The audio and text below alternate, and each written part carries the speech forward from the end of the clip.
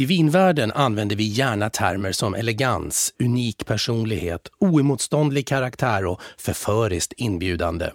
Vi svänger oss också gärna med uttryck som makalöst, toppklass, briljans och världsklass för att beskriva mötet med ett väl utvalt vin. Och när jag tänker på det så skulle alla dessa påståenden passa lika bra in på dagens gäst i ett bord för två. Mina damer och herrar, låt mig presentera en kvinna som utgör själva essensen av stil, klass och glimten i ögat. The one and only Jill Johnson.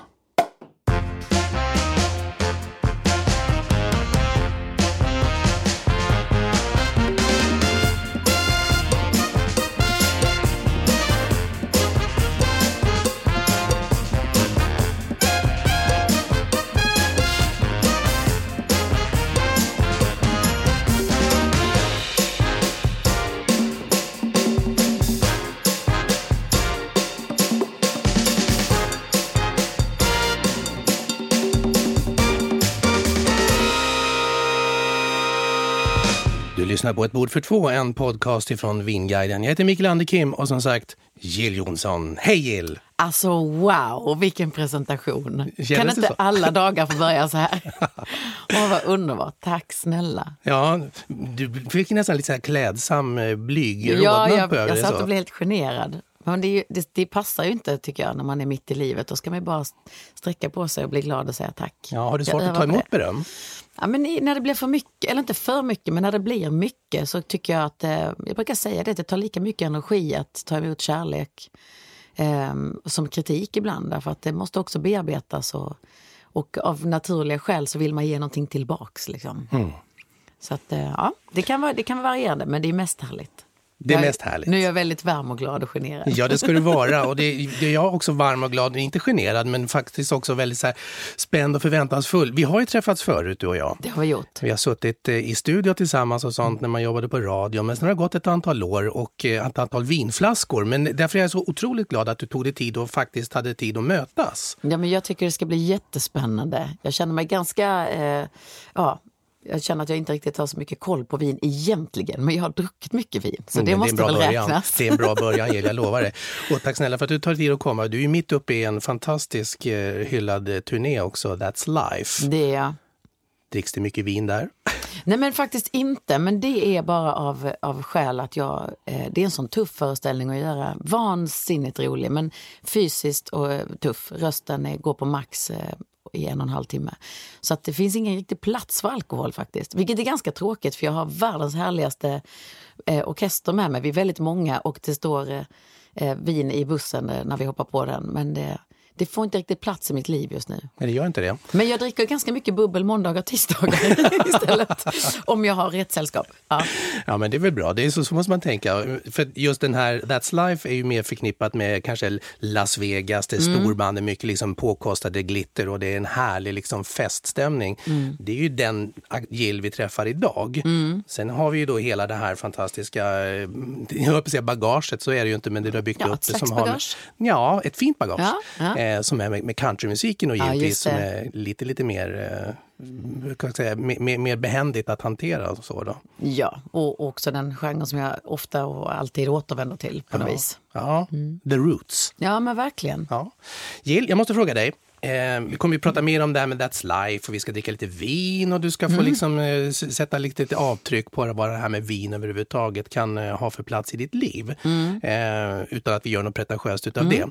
Där bordet där vi sitter, brukar ju säga det till våra gäster eller mina gäster att det är lite fiktivt. Vart befinner vi oss?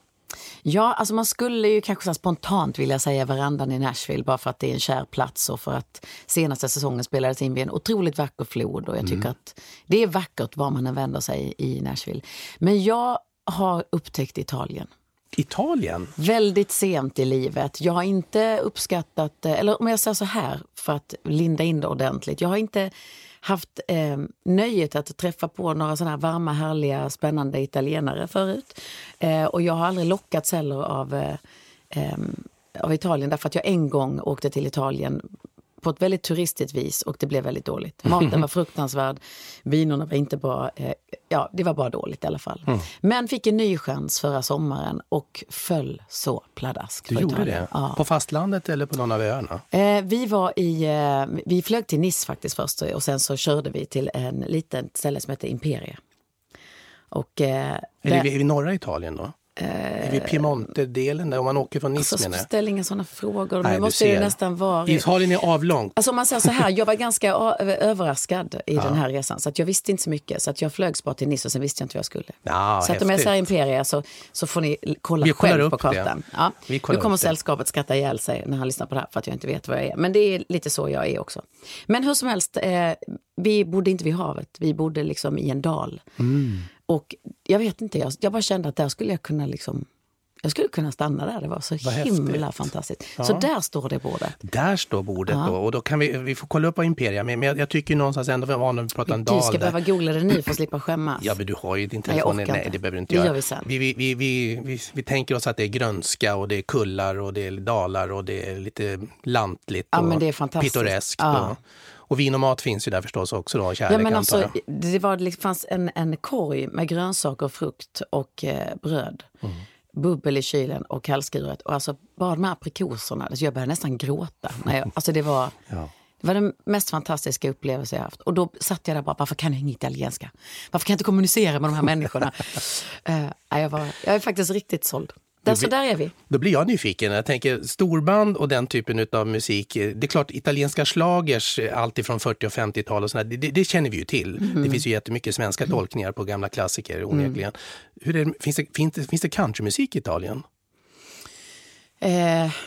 Alltså, nu har jag inte varit där så många gånger. Nej, men det tror jag. Alltså, jag skulle inte säga att det är en marknad som jag känner till i alla fall. Nej. Jag skulle vilja säga nej. Men det är klart att det finns några italienare som diggar country. Det är ju självklart så. Men jag tror inte någon direkt marknad, tror jag inte. Det finns inga hillbillies eller cowboys. Det är ju en kulturfråga givetvis. Visst är det så det frågan om. Men i alla fall, jag tänker att det är i Italien. Nej, inte det typiska formatet i alla fall. Nej. Vin och musik. Man brukar ju prata att vin och mat, det är nyckeln till mycket i livet. Men vin och musik, hur ser du på det? Alltså sambandet med själva musiken i sig. Jag identifierar liksom inte vin och musik. Jag brukar säga att i min genre som jag då ofta återvänder till så är det oftast trucks och laundry och broken hearts liksom. Men också en hel del whisky. Inte så ofta att jag placerar vin liksom som sak i musiken. Men däremot om man pratar om det musikaliska liksom livet där jag lever så tycker jag att jag är väldigt bortskämd med att det alltid står goda viner i logerna och att det äts mycket goda middagar. För någonstans när man har jobbat hårt och rest mycket så blir man ju en liten familj som blir väldigt tajt. Och det gänget jag hänger med, vi uppskattar väldigt mycket mat och som jag tror att många, eller de musiker jag känner i alla fall, som är ganska många gör. Så att det blir då och då liksom måltider och man bokar in sig i något litet private room på någon restaurang ute i landet som man är på och beställer in mat och sitter till sent in på morgonen om man kan. Har kvalitetsribban höjts en aning när du som artist kanske då känner att det förväntas att man tycker om är prislappen det viktiga eller årgången är det viktiga eller där det själv handlar mer om upplevelsen av vad du smakar? Alltså nu ska jag vara så otroligt krass och säga att jag tror att alkoholen i sig är det viktiga när musiker kommer in efter en spelning. Vi är inte så kräsna. Men för att ändå bemöta det så kan jag säga att i det här gänget som jag turnerar med mest så finns det ju i alla fall en person som är otroligt kunnig. Och han tror jag tycker allt det där är viktigt, både årgång och prisklass och ingen snobbighet skulle jag inte säga att det finns. Nej. Men det finns en medvetenhet som jag. Och jag tycker inte att med den lilla kunskap jag har så tycker jag inte att prislappen jag tycker inte ofta den styr liksom kvaliteten. Nej. Jag tycker inte det. Sen är det ju såklart allt annat som vin handlar om vad man eller dricker det till och Ja, och det kommer vi komma in på mer. Men jag tänkte på just det här med vin och musik, hur det hör ihop. Dels en del med livsstilen kanske då. Men jag tänker också det här att vin och musik För mig funkar det som så i alla fall att om jag lyssnar på en viss typ av musikstil så vill jag nog ha en viss typ av vin. Till att man förknippar kanske då, vi tar jazzmusik, då är det oftast ett rött vin, kanske med lite djup och lite karaktär. Man sitter och sniffar och snurrar. Och sen har vi då som sagt storband och härligheter och glitter och Las Vegas. Och det är champagne och cocktailsen och liknande. Och lounge eller chillmusik, då man rosé och något annat mousserande. Men herregud, så tänker jag. Jaha. Och fel musik med ett vin kan ju bli jättekonstigt. Men det har du aldrig tänkt. Nej, det har jag verkligen inte gjort. Jag känner mig också hemskt där som sa anything with alcohol. Men jag avslöjade jag någon nördig sida här. Jag vill inte säga det. Jag satt och funderade på, jag satt och försökte linda in det här. Jag tänkte att vilket inrutat... jag tror inte jag skulle tänka så faktiskt. Nej, jag är lite mer, nu frångår jag ämnet kanske just med musik och vin, men jag är lite sådär, jag kan tycka liksom om ett glas bubbel på en tisdag. Jag går mer igång på det här att det inte är något format, att det inte ska vara rött vin till jazz, utan mer bara att det blir lite sådär oväntat. Always expect the unexpected, som man säger. Ja, precis. Ja. Och det är väl det som är så häftigt med vin också, kan jag tycka. För att det är ju ofta så eller hos mig är det ofta så att jag har en bild av vad jag ska få. Och jag älskar när jag har fel. Och det blir bra, såklart. Och det blir bra. Ja. Jag har bett dig att du ska ta med vin också. Ja. Det gör vi ju det här, även om bordet plötsligt bara står någonstans. Ja. Och du har en tanke med ditt vin. På ett eller annat sätt kanske. Vi ska vänta med det. Ja. Jag tänkte jag skulle ta fram ett lite grann, eftersom det ändå handlar om att det är lite vitt än så länge. Så vi börjar med det vita. Ja. Lite etikett har vi på det här stället. Eftersom vi börjar med det vita så inte det röda döda det vita sen. Nej, det ska vi inte ha. Nej, du ser snobben fram i mig och så. Ja, men det är ju kunskap. Det kan ju inte vara något snobbigt. Kan det vara, i och för sig, det beror på vem man pratar med. Men i alla fall, jag bjussar på vitt vin först. Och jag tänkte faktiskt ta mig till Grekland med det här vita vinet. Vad kul. Jag har förstått att det bor en liten grekisk gudinna i dig någonstans också. Ja, men, är det inte så? Det kan man väl säga kanske. Ja. Jag har ju samarbetat med en... vad det lät härligt.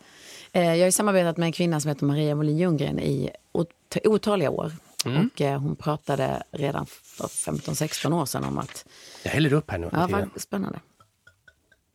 Om Kreta i alla fall. Och ni måste komma och hälsa på oss på Kreta. Och så gjorde vi det och sen så köpte vi en bostad eller en lägenhet där nere.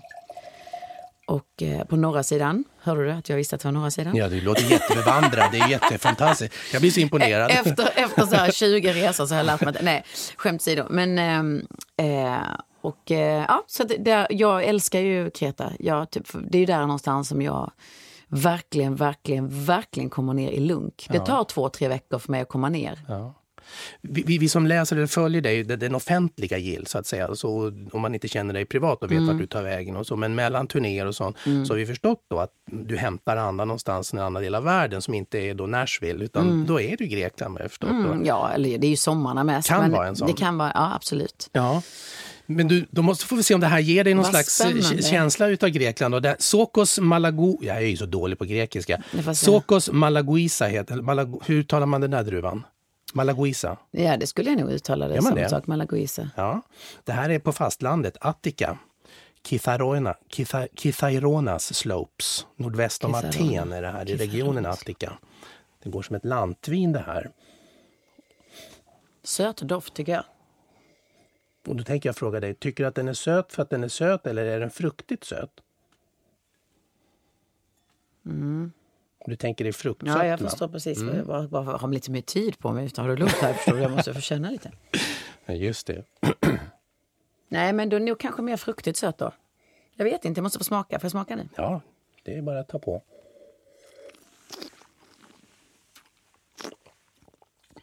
Åh gud, det var ju gott ju. Det var gott. Det doftade sött när det smakade. Det var friskt och gott. Det är friskt och gott. Det blir så här päron, lite persika i doften. Med. Känner du det? Persika mer. Päron och persika och så finns det lite örtighet som man brukar säga att, som finns i vinen. Det här var ett vin som föll med i smaken. Jag trodde faktiskt att jag skulle tycka att det var för sött. Men det är klart. Ja, det är oftast det upplevelsen när man doftar. Att man kan tro att nu blir det fruktigt och då tror jag att det blir sött. Men sen när man dricker så det här är ju torrt vin. Ja. Det är ju torrt för det drar ihop sig nu som du känner i munnen här. Och saliven kommer till och då vill man genast dricka lite till. Ja, men det har jag inte gjort. Du spottade så duktigt där. Jag tyckte... Nej, det gjorde jag faktiskt inte. Gjorde du det? Det lät så. Jag höll i muggen för att se vad du gör. Jag följer gästen, tänkte jag. Men gud, vad det är fint. Ja. Det var väldigt... Nej, då kommer du få dricka. Jag tycker det är så äckligt att spotta. Du gör det? Nej, men jag har ju varit på en vinprovning förut. Och det spottades och frästes åt alla håll. Men det kan jag inte göra. Jag tänkte, så mycket kan det inte bli. Så mycket alkohol. Vi får väl se. Ja, vi får se. Vi får väl se. Klockan är inte så mycket. Nej, och lite gröna äpplen tycker jag. Kan du känna att det smakar lite gröna äpplen? Tänk dig så här unga gröna äpplen. Man tuggar. De gröna? Ja. Det är så här Granny Smith som man har tuggat på. Ja, också. Så kan men det finns ju någon, alltså lite skalkänsla, jag tänkte på det här. Det finns ju en eftersmak som är, som du säger, ganska sträv. Det finns en liten bitterhet i den. Jag tycker inte om det ordet, det låter så himla allvarligt. Nej, men bitterhet är viktigt i vinvärlden. För då kan man faktiskt börja tänka att då är det en signal om att det här kan man behöva äta någonting till. Och i Grekland, vad äter man helst där i vattnet? Ja, alltså det är ju ganska enkel medelhavsmeny tycker jag i Grekland. Det är ju mycket grillat kött, det är mycket friterad potatis och väldigt mycket fetaost och sallader liksom. Och fisk såklart. Jag tänkte säga det, nu har vi vitt vin så att i fisk- och skaldjursvärlden här så... Bläckfisk, men det är ändå friterat. Det är det som jag kan sakna lite det här. Jag tror att man måste... det är så att antingen får man ju den här... som svensk person som kanske äter mycket lax, äter mycket torsk och vitfisk och ganska köttig fisk liksom. Det finns ju sillälskare och strömmingsälskare, jag tillhör inte dem. Men det är så mycket ben i grekisk fisk. Alltså och det är mycket smål, för när man tittar på menyerna så är det antingen svärdfisk och den har varit fryst så den vill man inte äta, tycker jag. Den är torr och tråkig. Ja. Eller så säger de att det finns liksom we get small fish. Och då är det liksom stekt eller friterad liten fisk som man äter med huvud och alltihop. Och sån är inte jag. Nej, det är så att den här filéiga, härliga liksom fiskupplevelsen, den har jag tyvärr inte fått i Grekland. Nej, och så äter jag inte bläckfisk heller. Nej, okay. Så att jag är ledsen att jag förstod att det var dit du ville, men jag tänkte jag skulle röra om lite. Ja, men så kan det så kan det vara. Men om vi är på hemmaplan här i Sverige då och dricker ett grekiskt vin, det är inte så vanligt att man hittar grekiska viner på hyllan. Nej, jag kommer ju fota av det direkt med min vinapp och komma ihåg, för jag tyckte om det. Du får ta med dig den hem sen, så får du göra det. Så kan du ha den i bussen till turnén. Gud vad de kommer bli glada nu. Ja, men det var faktiskt, var första gången jag drack det här själv. Sen måste jag säga, det här var en positiv upplevelse. Men vad tycker du i allmänhet om grekiska viner då? Berätta. Alltså jag är väldigt dåligt bevandrad. För det första har jag bara varit i Grekland 2 gånger. På Santorini och på Kefalonia. Så jag har ju varit ute på öarna. Och när jag var på Santorini så, det var länge sedan, så då var jag inte ens vinintresserad. Nej. Utan då blev det som det blev. Men jag har lite dåligt på grekiska viner. Jag har prövat, och jag vill verkligen inte liksom lyfta fram Oso och Retsina i så fall. För det är så klyschigt att göra det. Ja, fast det, Men i det här fallet, det finns en grön druva som heter Saviantino heter den. Och jag tycker den är jättehäftig, för den har den här fruktiga fräschören och man känner liksom att väl kyld som den här 8 grader, då är det ju trevligt som aperitif att sitta och findricka lite grann så här. Och det drar ihop sig, det blir lite syrligt för den är torrt. Och sen så liksom vill man ju ha kanske lite lättare skaldjur eller något sånt till. Så att det här kommer jag faktiskt göra. 89 spänn kostar den bara också. Wow, vad roligt. Nej, men, alltså, min erfarenhet av grekiska viner är ju att det oftast... man får verkligen hitta sina restauranger. Man får åka till storstäderna tycker jag, för att först och främst få en vinlista. Utan där jag rör mig liksom på mina semesterkvarter och uppe i bergen, så gör de ju sitt eget vin allihopa. Alla gör ju eget vin. Och det smakar ju därefter liksom. Men i solen och med den fantastiska maten och med sällskapet så brukar jag liksom uppskatta även ett ganska dåligt local vin på något vis ändå. För att det är ju inte så att det smakar illa, det är inte det. Men det kan vara väldigt portvinsaktigt om det är det röda. Det kan få en otroligt yvig karaktär fast det ändå är blaskigt. Det är svårt att liksom... Det finns ett rött vin som heter Assyrtiako tror jag. Sånt där. Den är riktigt populär också och får fina omdömen också av vinkännare här i Sverige. Så att det är på gång. Det är spännande med grekiska viner. Jag ska precis säga, de har ju en marknad där och de har ju mycket vin. De gör ju mycket vin. Men återigen, jag är noga med att säga det, att det är för att jag rör mig det lilla liksom, delen av Grekland som jag gör, som jag inte har åratal större erfarenhet. Du kanske skulle bli lite vinambassadör för grekiska viner här i Sverige då? Då får jag hugga i och börja jobba nu faktiskt. Ja, men om jag frågar dig, kanske du får svara vad du vill på den då, men idag som artist eller offentlig person så är det ganska vanligt att man faktiskt förknippar sig med ett vin av olika anledningar. Antingen genom att du själv är väldigt intresserad som en Per Gessle eller Petter eller Plura eller så. Eller så vill du bara sätta ditt namn och ditt varumärke på det här för att det ska funka som en del i merchandisen. Hur ser du på en sån sak för din egen del? Nej, men först och främst så, jag är ju, om man säger så här, jag brukar säga att det är svårt att välja, bli intresserad av någonting. Jag tycker att en längtan ska vara liksom äkta och sådär. Jag uppskattar verkligen vin. Jag tror att jag skulle kunna lära mig mycket om vin om jag hade liksom gett mig den tiden. För att jag tycker att det är spännande och jag tycker det är gott liksom. Jag kan känna att musikbranschen idag och vad ska jag säga, varumärken, artister som varumärken har idag blivit en ganska stor värld. Det handlar väldigt sällan, eller det handlar lite ibland för sällan om just musiken. Jag försöker vara väldigt konsekvent med att allting jag gör ska det liksom finnas. Det ska handla om musik någonstans oavsett vad. Och då är jag lite rädd för sådana saker men ändå nyfiken. Jag tror att lägga till en produkt i merchandisen bara det lockar inte så mycket.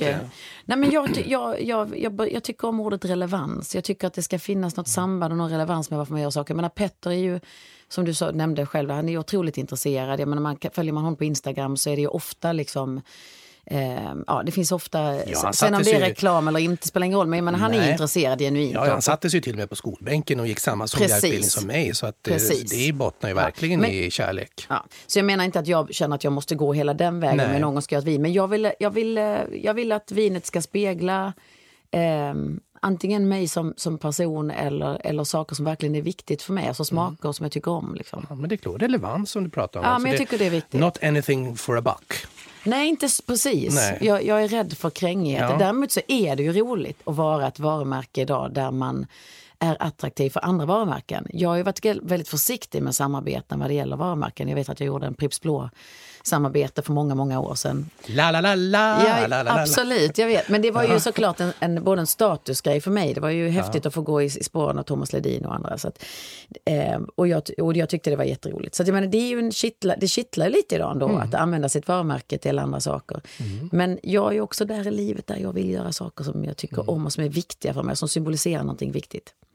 Och faktiskt så har du råd att hålla dig till den också idag. För du är ju idag en etablerad artist. Du står inte och faller med att någon måste öppna nya dörrar och sånt där. Du har ju byggt upp en genuin plattform där du kan vara. Är inte det liksom en liten, jag ska inte säga bekväm sits att vara, men det är ju en fantastisk förmån att få ha den positionen som det är just nu. Ja, men det är en förmån. Och man kan väl uttrycka sig bekvämt, men jag vill också säga att det kommer ju ganska skarpa skott hela tiden med saker. Så att man får ju också vara väldigt noga med att att bibehålla den kräver väldigt mycket mer än man tror. Det är inte så att man jobbar upp sig till nivå och stannar där, utan den poolen måste värmas upp hela tiden. Liksom, så att... Den poolen ska värmas upp hela tiden. Du, annars blir det kallt. Annars blir det kallt, ja. Men grekisk... Spännande, tack för att du visade mig den. Det var jätteroligt. Det var inte helt tokigt, va? Nej. Men om man ska hålla på med den här poolen som ska värmas upp hela tiden, vet du vad? Nu åker nästa. Ja, vilken kork. Jag får titta på den korken. Den du. Nu tänker jag att jag skulle ge dig något riktigt häftigt. Det här är ett kraftigt vin, känner jag bara på korken. Det är så, vet du. Nu ska vi byta glas här också. Det är nog bäst. Är du noga med vilket glas du använder om du ska dricka vin, eller är det snobberi? Jag tycker inte det är snobberi. Jag tycker att svaret är nej, jag är inte noga. Det är jag inte. Men jag har med mig hemifrån att jag skulle kunna vara lite noga, och jag skulle också säga att jag skulle uppskatta ett rätt och vackert glas väldigt mycket. Men jag är inte noga. Men det betyder inte att man inte ska... Nu ska vi se. Du ska bara få dofta i glas. Du ska få ett eget här, men jag tänkte att du får en första sniffen där. Jäklar.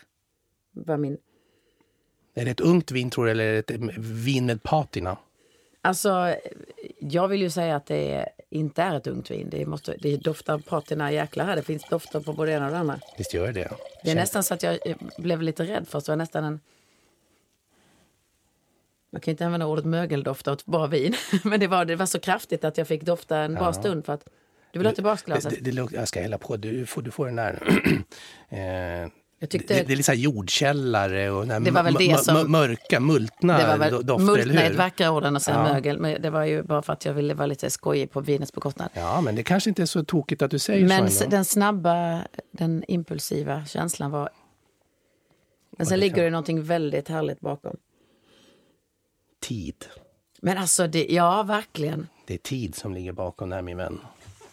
Jag kan säga jag så här, ser det på korken. Det var det jag reagerar på. Ja, vi är i Bordeaux. Mm. Och där kan man ju verkligen hitta viner som man kan lagra länge. Det är lagringsduglighet i de här sakerna. Kommer jag bli generad nu? Är det ett jättegammalt vin? Nej, jag tänker säga så här. Det här symboliserar dig lite grann. Och då menar jag inte att det är jättegammalt. Ja, men jag är så här lagom gammal nu så det går bra. Ja. Och det är ju det att, vad är det man säger? Man säger ju det. Att kvinnor är som vin. Ja, det är sant. Det är faktiskt sant. Nej, men så här, på tal om det här med att man måste hela tiden ha koll på vad som händer i poolen och sådana saker. Då. Ja, det är det. 1998 så blir ju du Jill Johnson med svenska folket. I och med att du vinner Svenska Melodifestivalen med Kärleken är och så. Det är 20 år i år. Jag vet, det kom jag på häromdagen. Och du gjorde det? Ja, jag är inte så mycket för jubileum och jag firade ju ett annat jubileum förra året så nu kan jag inte fira det i år. Men... Nej, ja, du ser. Ja. Men känns det som det är 20 år som är jättelånga eller har det gått väldigt fort? Eller? Jag skulle vilja säga musikaliskt jättemånga år. Jag tycker jag har hunnit med så himla mycket. Jag har nog släppt lika många plattor som det år. Om inte mer. Så på så vis känns det väldigt länge. Men sen tittar jag på barnen och på mitt privatliv så känner jag att det var igår. Det gör det? Ja, för det går så fort. Men det är för att jag har barn, tror jag. Jag kan inte fatta att min äldsta dotter är 14 år nu. Jag kan inte förstå det. Nej. Nej, klart har man barn så blir ju en tidsresan ganska tydlig. Det är olika tidsresor tycker jag. Men musikaliskt så känner jag att det är väldigt länge sedan och att jag har hunnit med så mycket sedan dess. Ja, men det är ju 2 olika identiteter mer eller mindre. Så är det ju. Du har ju byggt det var ju en annan artistkarriär som bevisligen låg bakom dörren fast du vann i Melodifestivalen 98. Hela den här country-statusen blommade ju upp sen efter det givetvis. Och så då. Så att... Men vad kommer du ihåg från 98, den kvällen till exempel när du vinner? Jag kommer ihåg att jag var inte tippad vinnare, att media var helt ointresserad av mig, vilket man blir väldigt medveten om när man är liksom 10 bidrag och man blir oftast, du vet, i små meet and greets och det är en massa olika aktiviteter och man ser ju direkt vad media tar sig någonstans. Så de var väldigt ointresserade. Så jag tror att det var efter genrep dagen innan tror jag, eller om det var kanske 2 dagar innan, som det hände någonting. Det var som om någon bara kom på, men shit, där har vi någonting. Och jag tror det var Kvällsposten som tryckte upp en löpsedel som de fotade mig med dagen innan. Någonting om att jag skulle ta hem det liksom. Och efter det hände, då kom jag ihåg att då började bubbla. Och sen var jag ganska så... I och med att jag hade ingen press på mig. Nej. Jag var debutant och jag var väldigt trygg med min låt. Och jag var väldigt erfaren att stå på scen. Det hade jag gjort i så många år redan. Och jag kommer ihåg att jag inte vågade hoppas. Men jag vann ju med så stor marginal också. Och du gjorde ju det. Bobby Ljunggren och Pling Forsman. Ska vi verkligen nämna Håkan Almqvist också? Håkan Almqvist också, just det var 3 stycken. Absolut. Ja. Så att det, om jag bara ger den bakgrunden först. Och sen vann jag och då kände jag ju en otrolig liksom, stolthet. Jag var ganska... Jag var ödmjuk men ändå väldigt liksom, jag tyckte att det var kul att få vinna när man inte var tippad vinnare. Men sen är ju den stora essensen av hela är ju att jag fick ju den här upplevelsen att bli stjärna över natt. Och det är ju en fantastisk rus och någonting som jag inte skulle vilja vara utan, även om det inte betyder så mycket egentligen kanske, men det gör det ju nu för att jag lyckades bibehålla det, men jag hade ju också kunnat försvinna bara redan några månader senare. Ja, vilket jag på sätt och vis gjorde. Men det är en annan... Du valde, precis, det var ju inte som så att det bara plötsligt blev schlagergill på den tiden. Inte. Så att det... På tal om mitt samarbete med Maria som jag var inne på tidigare här så är det ju mycket, har vi ju slitit många år liksom, för att bygga upp någonting. Men det var en fantastisk upplevelse och jag vet att media slet och drog i mig och sen följde ju en vansinnig cirkus efter det med intervjuer och alla ville prata med mig. Ja, då är det också en engångsföreteelse, även om idag ser Melodifestivalen ut på ett helt annat sätt sedan ett antal år tillbaka. Det är ju, håller ju på en hel vår, en vinter och vår, eller året runt är det ju numera. Nu skulle jag nästan vilja säga. Ja, och sen så är det ju en helt annat mediafokus givetvis. Då är det en kväll och det är 10 bidrag och sen så smäller alltihopa där, så att det är ju ett riktigt fyrverkeri för en kväll som sagt. Och att ha det som en motpol då till det, för du har ju också varit med i cirkusen då när Crazy in Love var med 2004 eller 3. 3 var det, just det. Så att så är det. Men du, vad är det här från 98 ja, vinet? Du är ju så gullig. Vinet är så nämligen fin. från 98, så jag tänkte att jag blir lite generad. Det här vinet är ju faktiskt från det året när du vinner. Det är väldigt, det räknas väl ändå som ett gammalt, alltså ett äldre vin. Ja, det är klart att det gör det. Ja, men du var lite sådär när jag sa det. Ja, men jag var mer rädd att du skulle säga att du själv var gammal då. Nej, gud vad söt. Nej, gud, jag är perfekt. Sådär. Cool fact, a crocodile can't stick out its tongue. Also, you can get health insurance for a month or just under a year in some states. United Healthcare short-term insurance plans, underwritten by Golden Rule Insurance Company, offer flexible, budget-friendly coverage for you. Learn more at uh1.com. As a person with a very deep voice, I'm hired all the time for advertising campaigns. But a deep voice doesn't sell B2B, and advertising on the wrong platform doesn't sell B2B either. That's why if you're a B2B marketer, you should use LinkedIn ads. LinkedIn has the targeting capabilities to help you reach the world's largest professional audience. That's right. Over 70 million decision makers all in one place. All the big wigs and medium wigs. Also small wigs who are on the path to becoming big wigs. Okay, that's enough about wigs. LinkedIn ads allows you to focus on getting your B2B message to the right people. So, does that mean you should use ads on LinkedIn instead of hiring me, the man with the deepest voice in the world? Yes. Yes, it does. Get started today and see why LinkedIn is the place to be to be. We'll even give you a $100 credit on your next campaign. Go to linkedin.com/results to claim your credit. That's linkedin.com/results. Terms and conditions apply. Blygsam. Ja, Chateau Coquillas från Pessac-Léognan 1998. Alltså det här är Cabernet Sauvignon och Merlot, men det är mest Cabernet Sauvignon i det här. Klassisk Bordeaux. Men man känner ju, det luktar ju gammal jordkällare. Ja, men verkligen. Alltså nu ska det bli så himla spännande att smaka, för att det var lite det jag menade också när jag sa innan, att jag älskar att bli fördomsfull vid första anblicken av ett vin, och sen så smakar man och så får man en helt annan upplevelse. Ja, vi prövar. Det kanske är dött, man vet ju inte. Det är det som är häftigt med vin. Fast det doftar inte dött. Men det gör inte. Men det kan dö på bordet, som man brukar säga. Jaha. Eftersom det i samma ögonblick du drar ur korken ur, så kommer ju luften och syre in i det. Och då kan det ju hända jättemycket om det inte pallar det, så att säga. Så vi provar, vi skyndar oss. Skynda dig.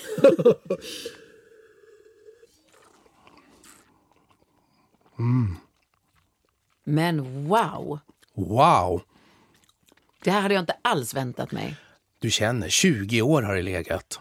Och det är ju, alltså det har ju fräschör, den har frukten. Det var precis det jag skulle säga, för jag förväntade mig nog att det skulle vara så pass kraftigt att det skulle gå lite åt portvins. Ja, men det gör det inte. Det är ganska... Det är jättefräscht. Jag skulle kalla det för friskt. Tunt, men det är friskt, det är fina. Jag har inte ditt och det är lent. Känner du det var lent? Det är som att dricka flytande sammet nästan. Gud. Och så har den här läder och lite tobak. Och jag känner att jag skulle... cigarettlåda så här. Ja, det är också. Jag skulle vilja ha ett vokabulär, en lista på ord som du använder, för du har så bra beskrivning. Alltså, men jag känner mig ordfattig i sammanhanget. Men... Nej, sa hon som skriver så fina texter. Ja, det var fint sagt. Ja, men man lär sig som sagt. Men visst du skvimpar vågat med ditt glas, herregud. Ja, sniff och snurr som man säger. Jag vet, men det kan man faktiskt lära sig. Du är ju dina rörelser. Ja, men hjärtat, kjolarna går snart över kanterna. Det är på Moulin Rouge här, vet du. Det frasar i kjoltyget där. Nej, men det kan jag faktiskt ärligt säga. När jag satt mig på skolbänken 2013, jag kunde inte snurra på glas, utan då sitter man så här mot bordet, och det kan man ju göra. Ja, jag gjorde precis det. Ja, och det är absolut inget fel. Jag kan utan bordet, men det blir ju väldigt... Ja, men till slut så, man får öva lite grann. Det är ju det här Bordeaux-glas, så att det finns ju, man ska ju inte hälla ända upp när man häller vinet då, utan här får vi ju ta liksom en skvätt. Det är ju väldigt intressant också. Det är otroligt,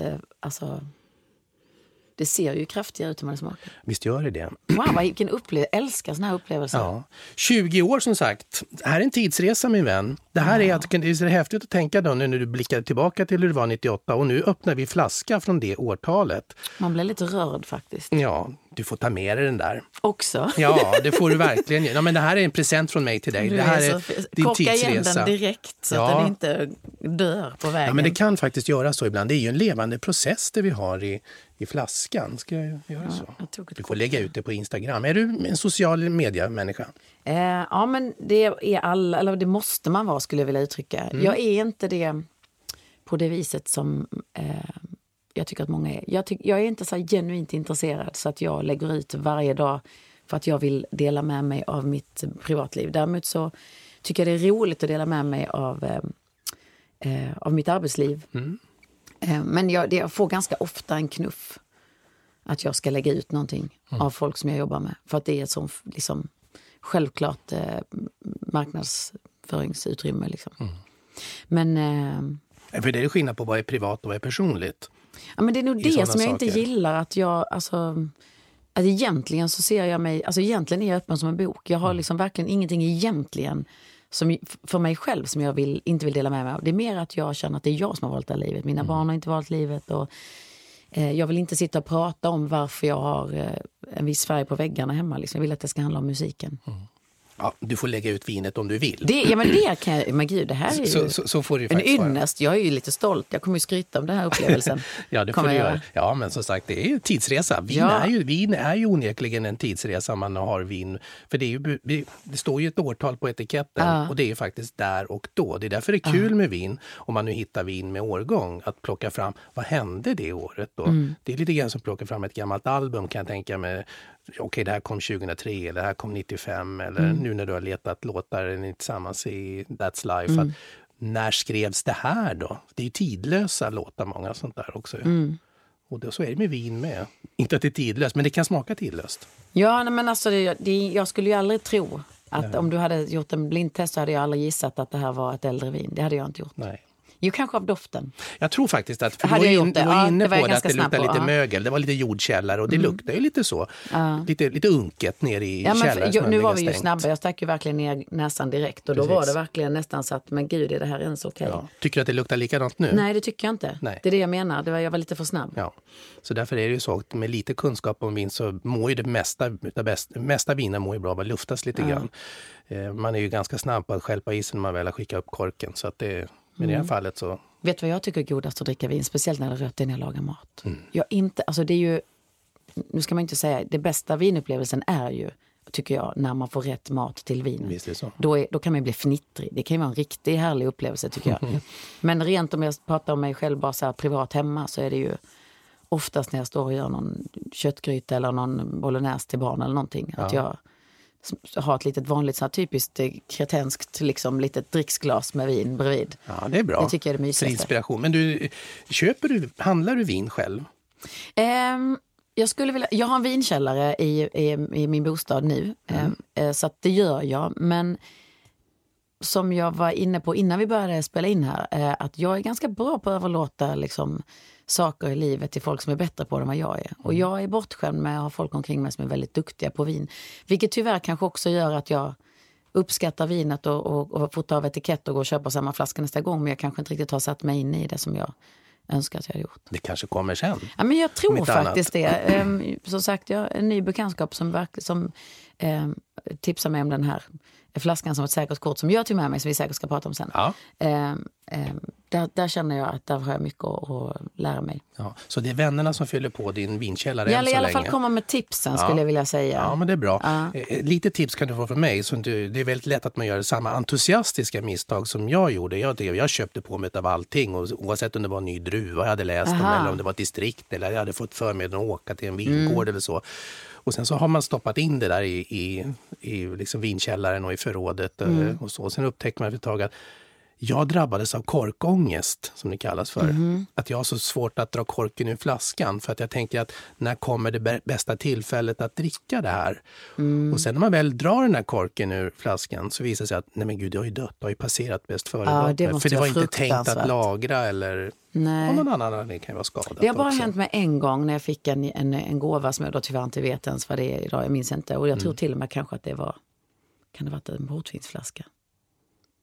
Ja, jag minns inte. Men det var i alla fall, det var way past liksom. Ja, och det är så synd. Ja, men det är synd. Ja. Men jag skulle nog inte kunna, det skulle ta mig mycket mer kunskap och många år tror jag av vinlära för att jag skulle hamna i någon korkångest. Där är jag inte. Och sen det är jag ofta så att jag kan tycka att det är kul om jag får tips om ett vin. Ja. Och köpa det, men du vet, jag är väldigt snabb så att jag köper säkert det samma dag som jag får tipset och så dricker jag det säkert dagen efter. Men det är väl bra. Jag är inte så mycket för att samla. Jag är ju samlare då, så det är väl det som är problematiken. Och då men jag blir uppskattar den här lilla samlingen, att du samlade den. Ja, jag önskar att jag hade sagt då att jag var där i Malmö då, eller visst var det Malmö? Ja, det var Malmö. Ja, jag var faktiskt i Malmö, jag var ju faktiskt på plats, det är sant. Jag jobbade för radion på den tiden, så att jag var där. Dock så gjorde jag ingen intervju med dig för att du och ingen annan. Jag har en bild när du står på scenen som jag fotar dig med diplomet och alla sådana saker. Nej, men det är faktiskt sant. Jag önskar jag kunde säga jag köpte den flaskan då och tänkte att nu ska jag 20 år senare. Nej, men jag är mycket smickrad av det. var jättespännande. Du, jag noterar ju, eftersom vi vet att du är ju mitt uppe i turnerandet just nu då, och du ska ju iväg vidare här nu för att jag har show ikväll. Jag noterar ett gitarrcase. Ja. Om jag flörtar tillräckligt mycket över glaset, finns det någon möjlighet att du tar upp gitarren? Ja, det kan jag. Är den bara med för rekvisita? Nej, det fanns en liten del om att kyssa mina fötter om jag spelar en viss låt, men du slipper kyssa fötterna för jag ska inte spela den låten. Du tänker så, jaha, men nu tror jag, då har någon viskat i ett öra att det fanns en liten önskan om en låt. Jag kan berätta varför sen i så fall. Nej, men vad kul. Ja, men det här är jag önskar att jag kunde, vi kan kanske lägga ut en bild på den här gitarren. Ja, vad roligt. Det här är en karbonresgitarr som jag köpte för, jag skulle vilja påstå att jag köpte den för 15, kanske ännu mer, 15 år sedan. Och den har samma strängar fortfarande som när jag köpte den. Ja. Vilket alla gitarrkunder vet att det är inte bra, för då är de gamla, de borde vara rostiga. Men det är de inte. Jag har inte öppnat den här casen sedan jag köpte gitarren. Menar du? Det är sant. Och jag har nu i mitt turnerande liv inte, eller på mer än storbandsscen, inte haft en gitarr i min hand på, det är så hemskt. Jag tror inte jag spelar gitarr på nästan ett halvår nu. För vi ser ju på scen när du är i countrykostymen och på verandan inte minst, då spelar du ju. Ja. Så att du är ju gitarrplinkande artist. Och då kan man ju utveckla det mycket som helst. Man kan ju också säga då att jag har inte spelat gitarr mer än i 6 år. Och det här är första gången jag sitter och spelar utan en gitarrist med mig. Göran har fått någon annanstans. Göran Eriksson, han vet inte om att jag är här. Han kommer att undra varför ringde du inte. Nej, men jag är ingen sån gitarrist. Men det roliga med den här gitarren är att jag har tagit med den på turné nu, storbandsturné, för att jag ska i logerna eller på hotellrummen värma upp mig lite. För jag är lite så här sugen på att börja skriva musik igen. Och det går verkligen i sjok hos mig. Jag kan stänga av det.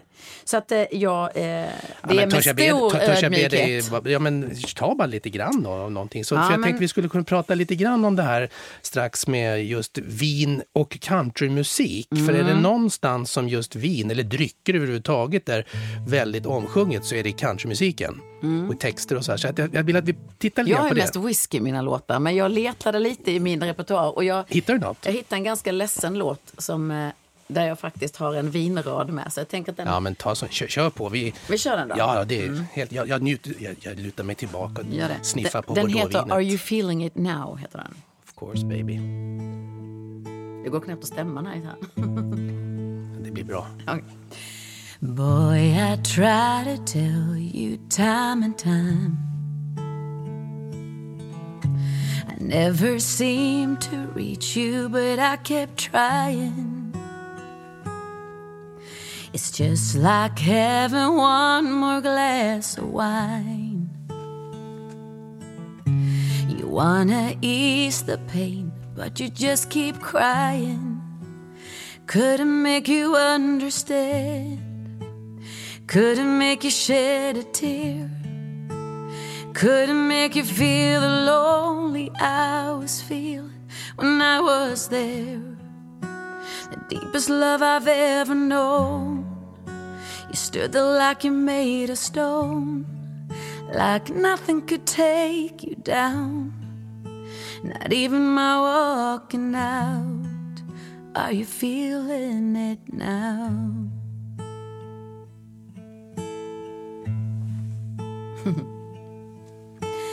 Did it hit you when I closed the door? Did it take one night or a couple more? Did the quiet finally make it real? Baby, now you know just how I feel. Couldn't make you understand. Couldn't make you shed a tear. Couldn't make you feel the lonely I was feeling when I was there. The deepest love I've ever known. You stood there like you made of stone, like nothing could take you down, not even my walking out. Are you feeling it now? Alltså I'm humbled. Jill. Och jag fnissar för att jag tycker det är så... Ja. Nej, alltså jag är... Tack. Ja, tack ska du ha. Från hela mitt hjärta. Alltså tack. Det där var ju makalöst. Och jag kan ju faktiskt säga, vi pratade innan, påverkar musiken upplevelsen av vinet? Ja. Ja, men, och vinet påverkar säkert sinnena att öppna sig för musiken också, tror jag, ibland. Visst gör det ju det. Kan jag känna. Det kan jag säga. Här hade jag inte suttit med en färgglad cocktail och lyssnat på det här. Nej, men... och upplevt samma sak, det måste jag säga. Nu köper jag din upprutade grej här, vad man ska dricka till vad. Det kan jag hålla med om. Ja. Det skulle jag nog också välja någon... Fantastiskt, Jill. Och vad duktig du är på gitarr också. Alltså det måste ju vara en säkerhetskänsla att man faktiskt känner att man kan plocka fram känslan bara genom att plocka upp en gitarr. Fast jag vill ge dig då att jag känner att det är en trygg miljö, även om det här ska ut till många som får höra det här, så känner jag ändå att... Och jag är också där livet lite, jag känner att men herregud, det är inte, man behöver inte vara så pretto. Nej, men jag är en hjälpligt bra gitarrist i rätt sammanhang. Ja, och det var inte bara the wine who gave you confidence, utan det det har inte hunnit dit än. Det var inte så. Vad var det för låt? En låt som heter Are You Feeling It Now, som jag skrev för en massa år sedan, känns det som nu, men det kanske inte är så länge sedan. Jag tror de var med på en skiva som hette A Woman Can Change Her Mind. Det är från den. Men det är så det som är så roligt när man hör dem i såna här avskalade versioner, för plötsligt får de en annan identitet, även om man har hört dem då med full produktion och sånt. Och det är det som är häftigt. Nu blir jag sån där, och jag måste ju säga att jag älskar dig, Jill. Ja, tack. Ska jag säga då? Tack så mycket. Ja, exakt. Nu blir det så här, hur tar man emot det här? Ja, men lite så. Ja. Nej, men med det menar jag då också det här att det finns liksom en innerlighet när du plockar fram den här sidan. Och det är ju det som vi också har märkt i Gills veranda, inte minst, som blev en enorm succé i Sveriges Television. Säsong 1, och du fick kristall för den till och med, tror jag. Ja, fick det. Rättvist. 3 stycken fick vi. 3 till och med. Ja, men det är en fantastisk... Är det här någonting som kommer från ditt hjärta, hela den här verandasatsningen, eller hur kom det till? Ja, det kommer från mig, men med stor ödmjukhet säger jag det, för jag har ju fått så otroligt mycket hjälp. Jag tycker att det är lätt förklarat att jag kom med ramen och sen så fick jag hjälp att måla tavlan. Och den kom sig av en ganska stor frustration. Jag hade släppt otroligt mycket skivor, jag hade följt ett mönster, jag släppte en skiva, jag turnerade. Jag åkte till Nashville, skrev ny musik och så släppte jag en skiva och turnerade. Och det kändes lite sådär som att jag behövde kliva ur min comfort zone och utveckla det här.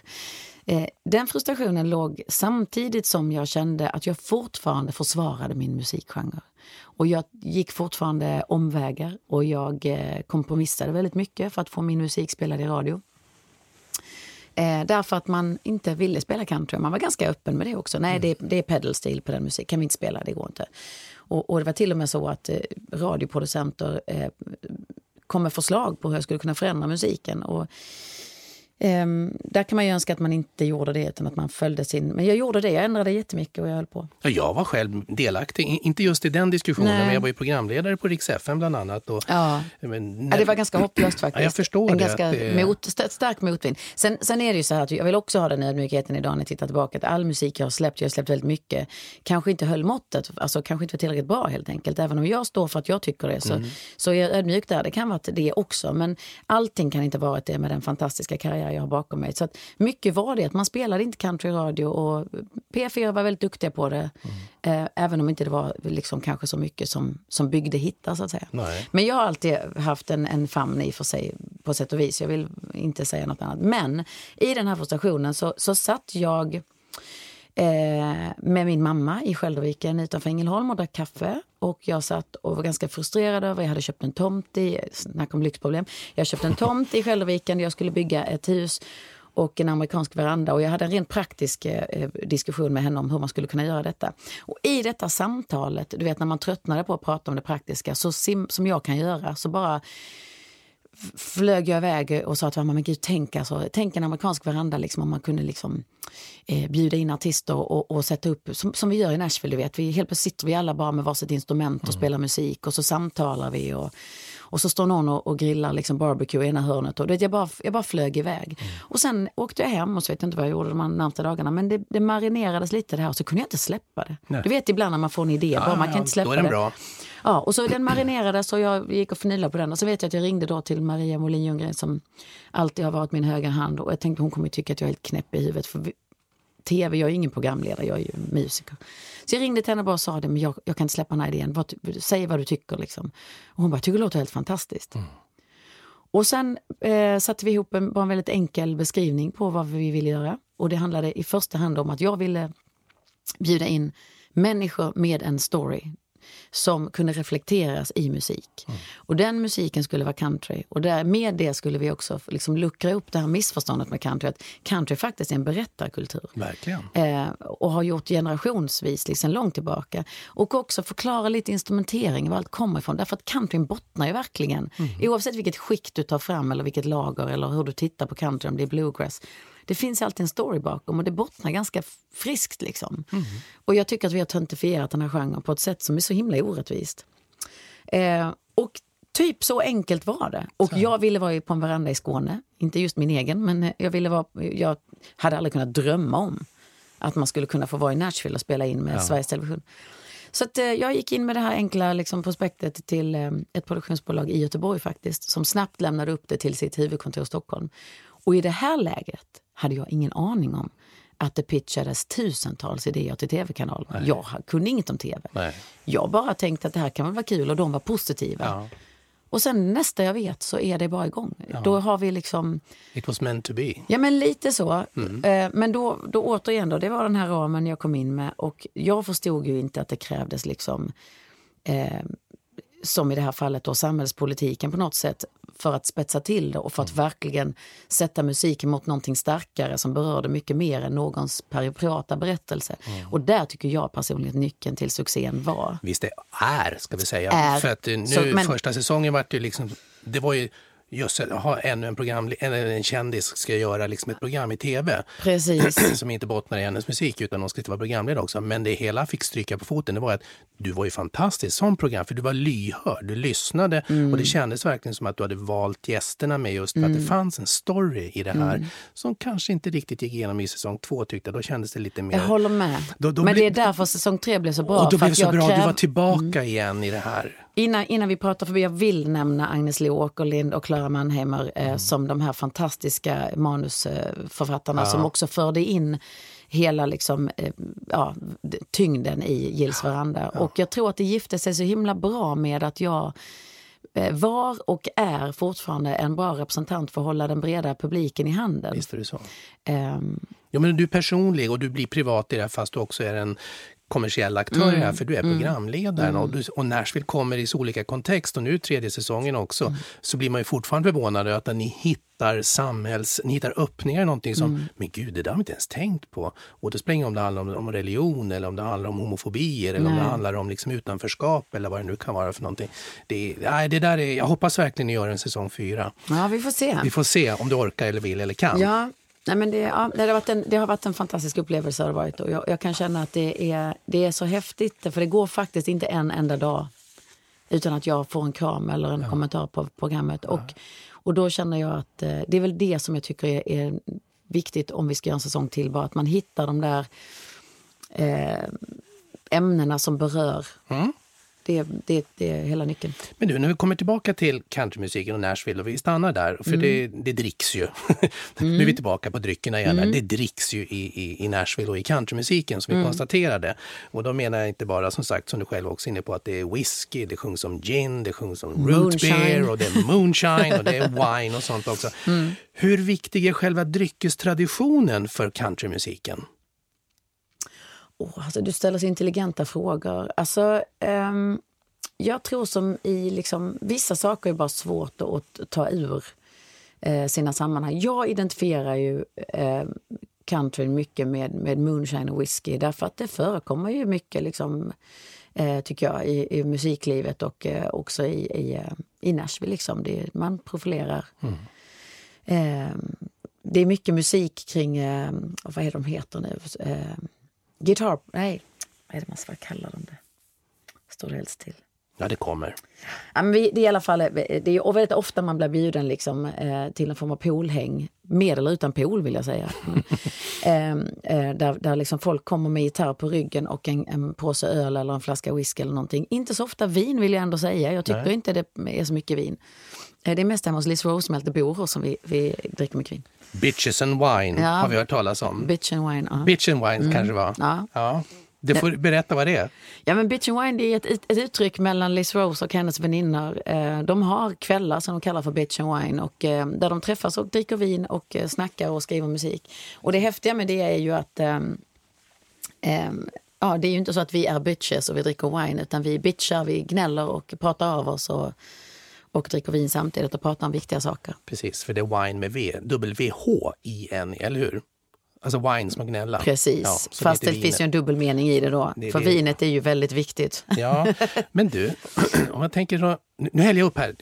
Jag ser att du har med dig en flaska också. Ja, så vi ska ju faktiskt vara lite schyssta och lägga fokus på det. Så att jag kommer hälla upp här. Men fortsätt att du ska få svara på den här frågan innan du presenterar vad det är för vin för lyssnarna också.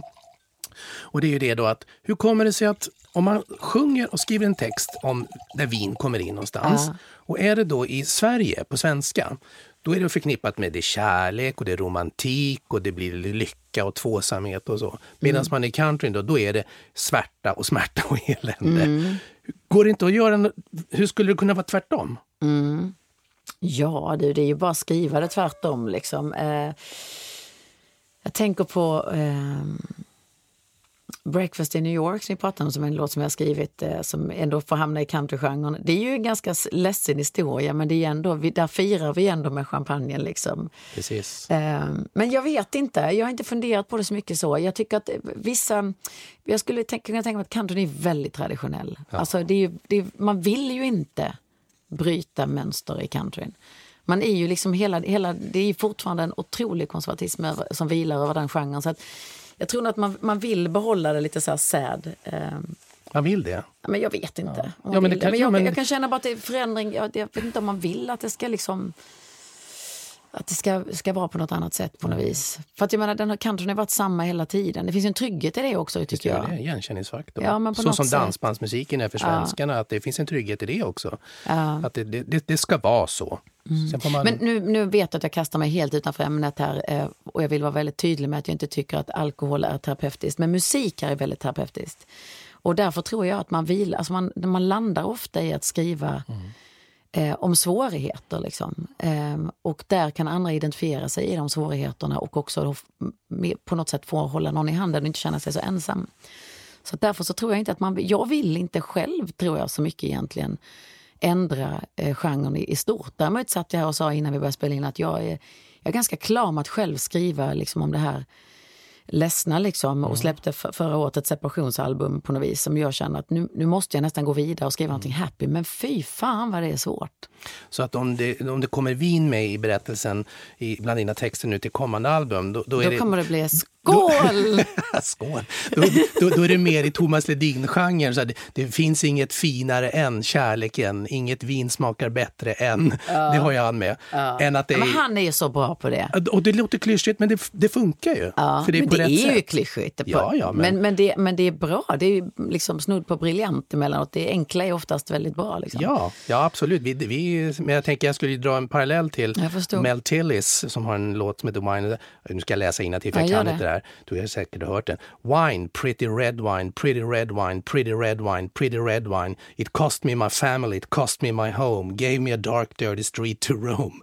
Made me a drifter, made me a bum. Looking for a handout, looking for a chum. Wow.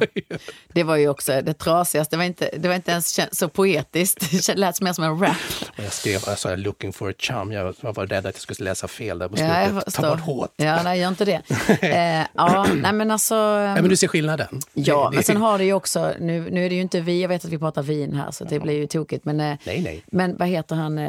Chris Stapletons... vad är det den heter då? Ja. Du vet när han sjunger om You're like a... vad är det? Brandy fasen vad det står still. Jag skulle ju tänkt innan jag pratade. Ja, nej. Vi kommer tillbaka komma på till den, för det är den vackraste texten. Han beskriver ju liksom kvinnan som det godaste som finns att dricka. Så det var ju ett bättre exempel. Ja, det var ett bättre exempel. Du fick ju en fin beskrivning redan innan när vi började programmet också. Alltså den vill jag ha. Hjärtat, vi har bara cirka 10 minuter kvar. Aj. Så att jag tänkte att nu är det hög tid för ditt vin som du hade med dig här. Jag har ju sneglat på det ett tag. Och det är så himla roligt, för att jag visste ju såklart om att jag skulle ta med mig en flaska hit, och jag är på turné. Så att igår skulle jag gå på Systemet och kom ganska sent till staden som jag spelade i. Så då har vi en fantastisk kvinna som heter René som jobbar med vår catering. Och jag ringde till min vinkännarvän som vet att jag inte är så bra på vin och sa, nu vill jag ha med mig liksom ett säkert kort här. Och han vet vad jag tycker om. Och sa han, men Brunello funkar alltid liksom. Jag har aldrig druckit en dålig Brunello. Och det är nytt för mig. Jag har aldrig, det är typ den här sommaren som jag drack min första flaska. Ja. Jag har inte köpt italienska viner alls. Nej, du har ju upptäckt Italien, har vi hört här under det samtalet. Jag som sagt, det här är inget vin som jag har druckit tidigare ens. Utan jag skickade henne att köpa vilken som, hon kommer 3 flaskor. Och så valde jag den som kommer från en plats, en liten kulle i Toscana, som jag kände att dit skulle jag gärna åka. Poggionero. Så enkelt är det med det. Brunello di Montalcino. Poggionero. Montalcino är väl den här lilla kullen. Ja, visst är det ju så. Som jag skulle vilja besöka. Ja, men det är ju, som sagt, har du öppnat upp dörren till Italien, så självklart så är Toscana en fantastisk miljö att åka runt i. Ja, men bara för att ha fått gjort det också. Och sen tänker jag att jag såg en riktig B-film. Alltså verkligen B-film, men som jag ändå sett om. För att jag tycker under Toscanas sol? Tack. Var det? Ja. Men den är ju fantastisk. Ja, men den är alltså i sin enkelhet. Men just miljön. Och, alltså, det var lite den upplevelsen jag fick när jag åkte till Empire i somras. Du kanske kände igen det lite grann då, för hon flyttade ju onekligen dit av en privat anledning också. Ja, det vet jag inte om jag gjorde. Jag blev ditbjuden och överraskad, och what a surprise it was. It was. Är det surprise nere i glaset här också? Det är ju onekligen... Nej, det var inte så mycket doft. Nu kommer man ju från en riktig upplevelse från 98. Alltså det här. Ja, vi var ju nere i källaren här då, men det är 2012 vi har här. Men det är ju väldigt typiskt italienskt, toskanskt, Sangiovese-druvan. Ja, jag kan ju inte hålla med eftersom jag inte vet, men jag tar till med det. Om du tänker att det luktar lite körsbär, här är vi på körsbärsidan. Röda körsbär och lite fat. Jag tycker det doftar suddgummi. Suddgummi?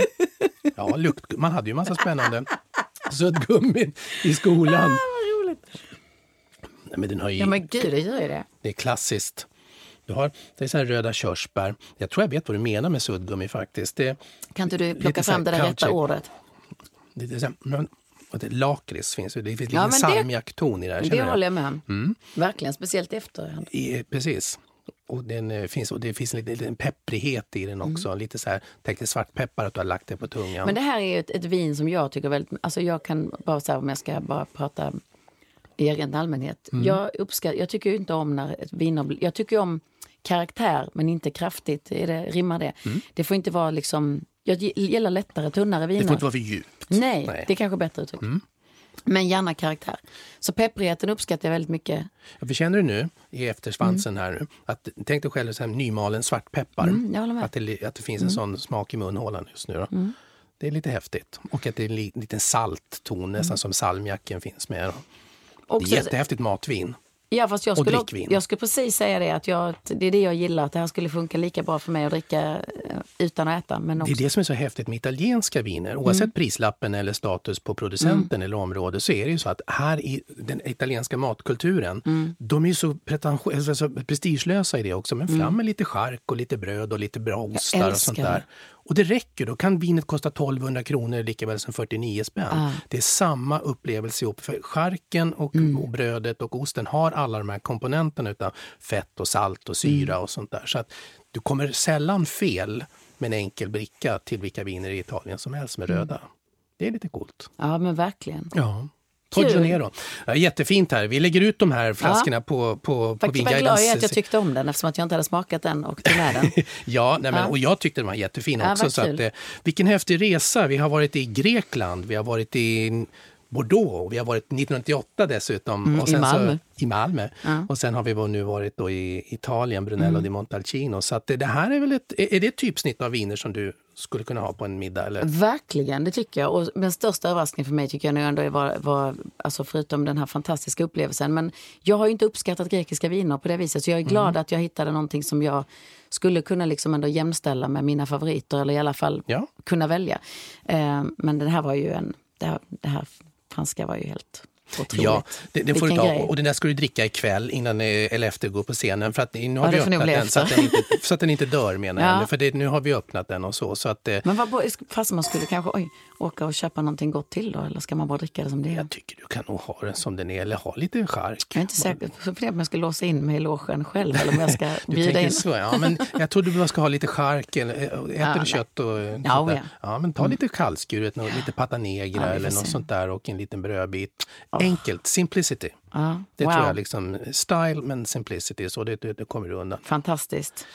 Jill, tiden rinner iväg och jag är som sagt fantastiskt glad att du tog dig tid att komma. Men tack för att jag fick komma. Ja, och att vi fick prata lite vin och att du faktiskt plockade upp gitarren också. I'm humbled, som sagt. Breakfast in New York får det bli någon annan gång. Ja, men verkligen. Ja, och varför jag bad om det finns ju en jättefin låt. Let the champagne pour over breakfast in New York.